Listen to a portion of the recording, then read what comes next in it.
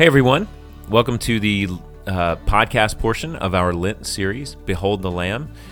My name is Matt Brown. I'm here with Linus Wynn, and this podcast portion of the series is really going to focus on spiritual disciplines, specifically spiritual disciplines associated with the Lent season.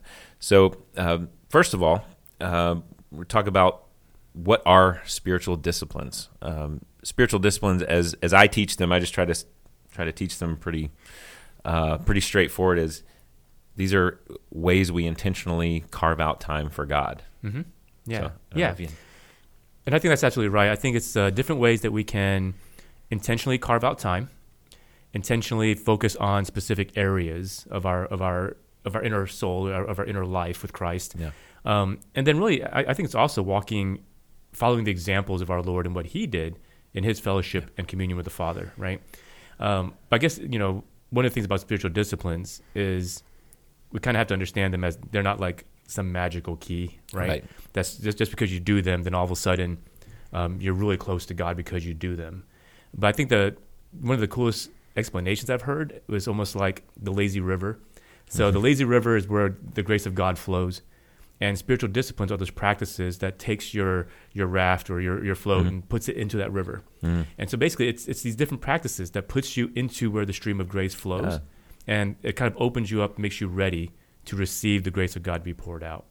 And that's so, good. That's good. So you do have these disciplines that are more personal and internal, more corporate, and then more external. So there's different things that we can do as God's people individually and corporately that puts us into the stream of where God's grace is. Yeah. And so that was always helpful for me. Yeah, really. That's great. That's great. I love that because so much of our life is not intentional, and we just go, and you don't actually ever recognize where God is moving in your life unless you actually create that space to sort of intentionally get into that stream of looking at what He's doing. That's great.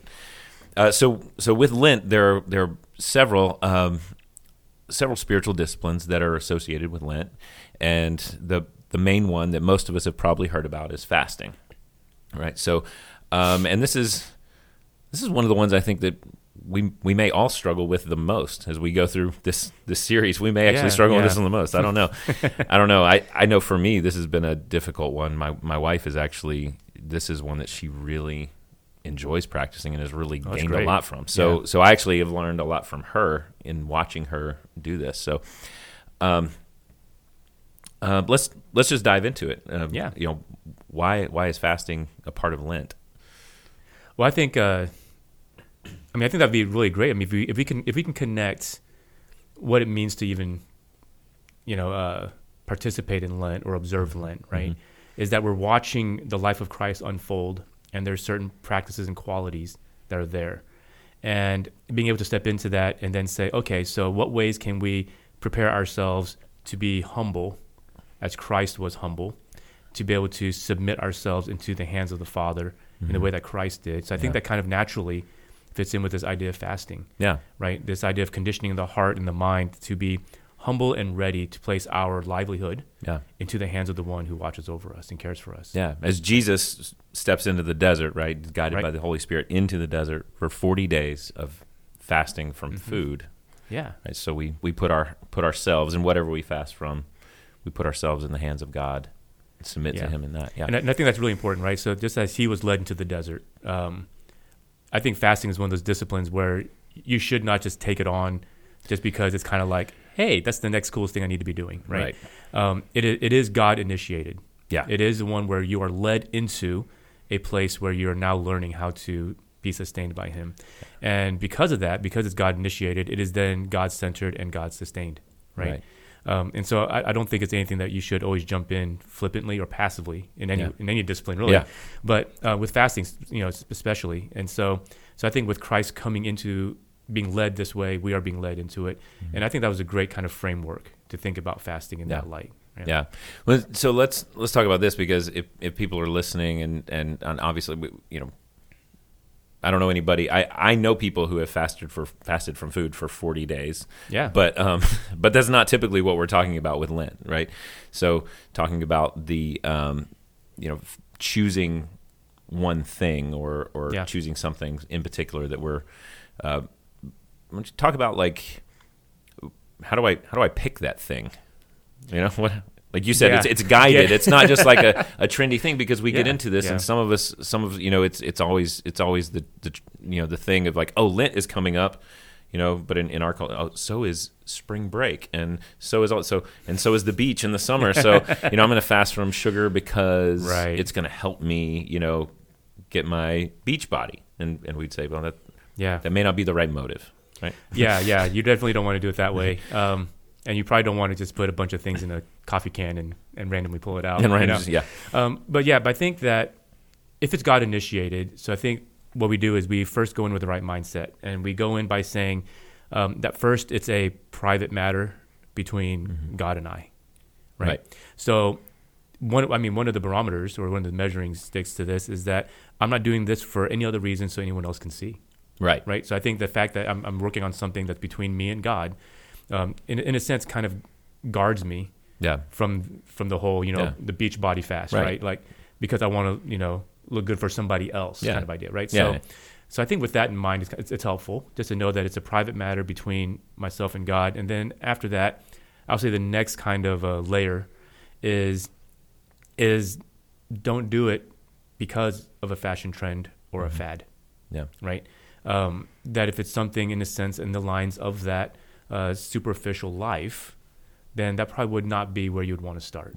Right. And I'd say that individually, but I think even churches, we can fall into this. Right. It's like, what are we going to do this year to help engage our people and be different from last year? What do we do? Well, let's have a fast. Right. So it becomes this program. It becomes kind of this catchy new package that we're doing. And so again, if it's about ourselves and before God and our inner life, then we can't just follow the trends and the fashion and the hype of the culture. So I think that's also helpful to do that. Then I think at the end of the day is that you really sit down in a practical way with a piece of paper. And as you're praying and as you're reading, you're going to see qualities and characteristics of who Jesus is. And then you begin to see parts of who you are being revealed in light of who Christ is. And you kind of see yourself saying, oh, I'd like to be more like that. And then you begin to ask, what's holding me back from that? And then what other things are controlling and dictating my life that's hindering me from that? Right? So Christ becomes that focal point. He's that target. And those qualities is what I want to build up. And then now I have to think through and think, okay, what are the speed bumps? And you list those things out. And honestly, at that point, through much prayer, and you come to that list, honestly, without sounding too passive about it, I think at that point, any of those things are fair game. And that's, I think, but I do think it does take a lot of wisdom, though. What's holding me back from being more like Jesus? And I think for me, the question has been, well, at least from a Lent standpoint, if I'm saying, okay, I'm going to do this for 40 days, what are things that I have unhealthy attachments to? Right. Where in my life have I just let things have unhealthy attachments? And in class, when we talk about this, it gets the kids to start thinking of, okay, maybe do I have an unhealthy attachment right now to social media? It may be sugar, it may be soda, it may be something like that. That, man, I'm doing this all the time. I'm drinking 4 cups of coffee a day or something like that. And maybe I need to step back from that and actually see if I can make it through a day without that. But it's it might be the social media, or man, I just go home and I just escape life with Netflix or something like that, and I'm gonna see what it's like to detach from that. So you mentioned something a while back in this whole discipline of laying something down and picking something up, and so I think this is a really big thing, right? Because you're abstaining from certain things here, and you're letting go of certain things. So can you speak? Share a little bit more about that. That was really helpful. When we talk about it in class, say that what I'd like for you to do if you attempt this is choose something that you feel like you have an unhealthy attachment to, something that, like you said, I like the way you say that, of getting in the way of me moving forward, moving deeper in my life.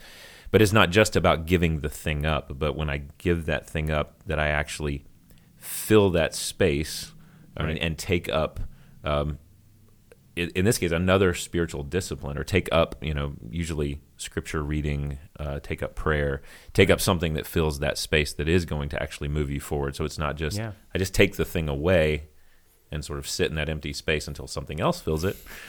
But, because that's what, you can do that. You can say, well, I'm, some kid, you find the loophole, you can, hey, I gave up soda for Lent. This could be me too. I give up soda for Lent. Now I just drink a lot of sweet tea and lemonade, and and all this. So all of that stuff. I will find something to fill that void if I don't actually fill it with God. Yeah. Right? So when you say that, what comes to mind for me is really fasting is one of those things where it helps you find or kind of rediscover a balance, because kind of like every day we kind of pack in all these things. Whether it's material items or habits or whatever have you, and it makes our life out of balance. And so we take that one thing that's keeping us away from Christ, removing that, and adding something else that should have been there to begin with. Yeah.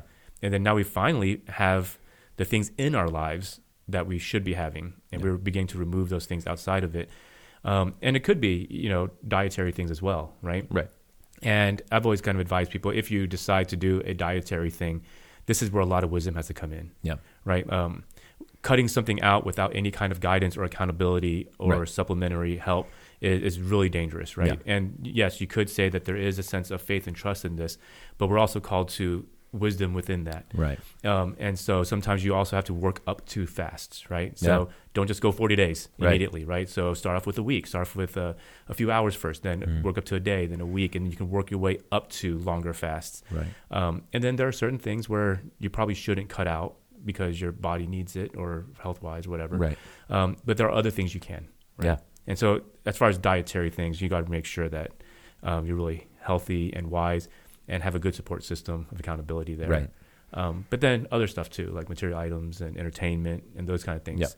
Yeah. Definitely have people around you that can encourage you. Yeah, absolutely. To do that. Yeah. Yeah, absolutely. Yeah, I think that's one of the things when we read about Jesus, this week, Jesus fasting for 40 days. Sometimes the questions come up like, well, how did he do that? No one can do that, because we're just not used to hearing about that. And I said, well, he's not keeping the same sort of schedule that you are, right? He's not, right. He's not working out, trying to get his lift in, and he's trying to, he's like running 3 miles and he's, and doing all this. And, it's probably a lot of sitting and meditating and, and all of that, that he's actually, it's going to tax you if you're doing things like that. It does require us to change the rhythm of our life. And even if we're giving up those things, the social media or the, entertainment or whatever it is, certain things, it's going to change the rhythm of our life. And it's in some way intended to do that, hopefully. Yeah. And I think that was one thing when I was talking to my wife about this, and one of the things that she said that I really, really connected with was she said, like you said, work up to different levels of fasting. Don't just go all in with something that is unrealistic. But she said also on the other end of that, make it a lifestyle. Once you do it, if you go into it knowing why you're doing it, make it a lifestyle. And I thought, man, that's really profound. That it doesn't just have to be during Lent. It doesn't have to just be at some specific time, but actually constantly going to those things that we feel like we have an unhealthy attachment to, or in the case of food, of saying, I want to practice fast just because I want to step into that space of dependence on God here at a different level. Yeah. I think that was really profound. It's actually really profound, and it's really helpful to think of it that way, because just like with any other spiritual discipline, fasting, I mean, you don't have to wait for the season to do it, but sometimes the season or the occasion is a great time to start. Yeah.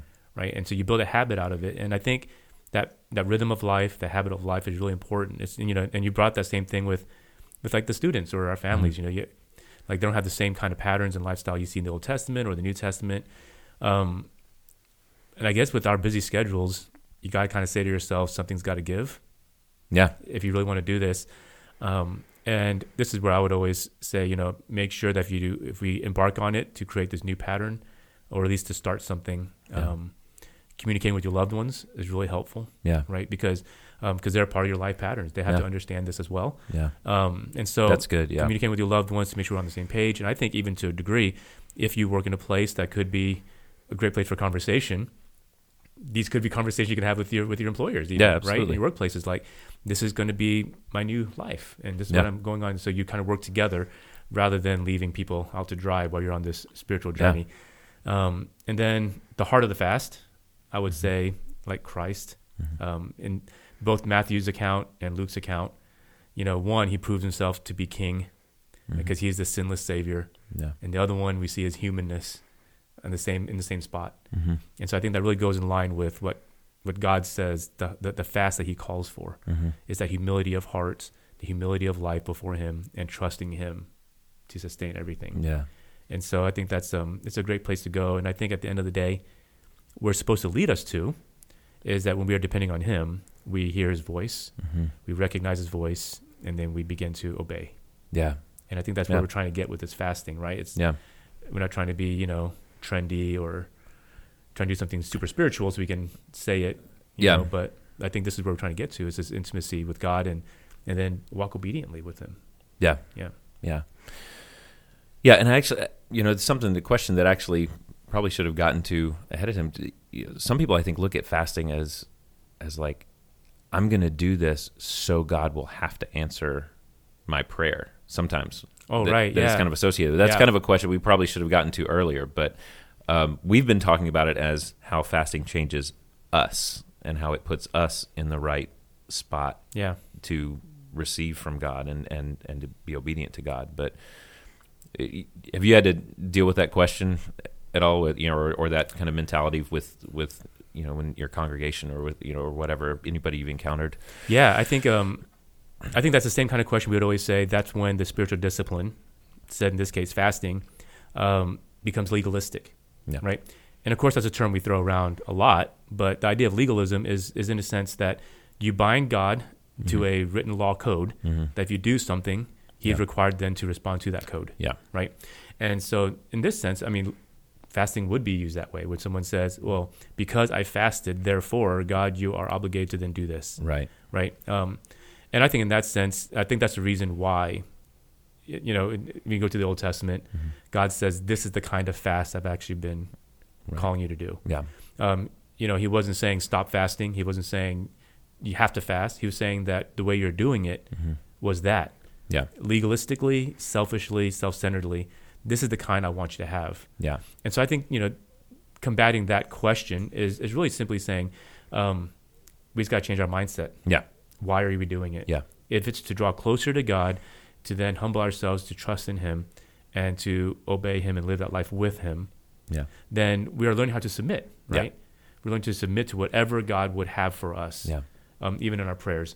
Yeah. Also knowing that the other side of it, He does say that in this intimacy, we will begin to see and experience deeper and greater powers and closeness with God. So, we don't want to discredit the fact that great things can happen when you're more spiritually in tuned with God, right? Yeah, absolutely. And so I think it's both. That's a great way to put that. Yeah, that's great. Well, hopefully this has been helpful.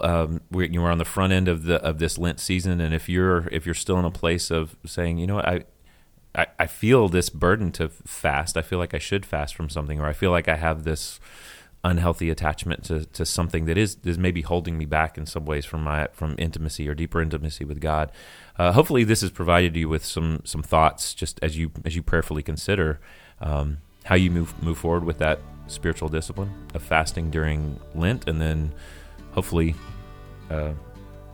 in the days and weeks and years to come. So thanks for joining us. All right, thank you. We'll see you next time.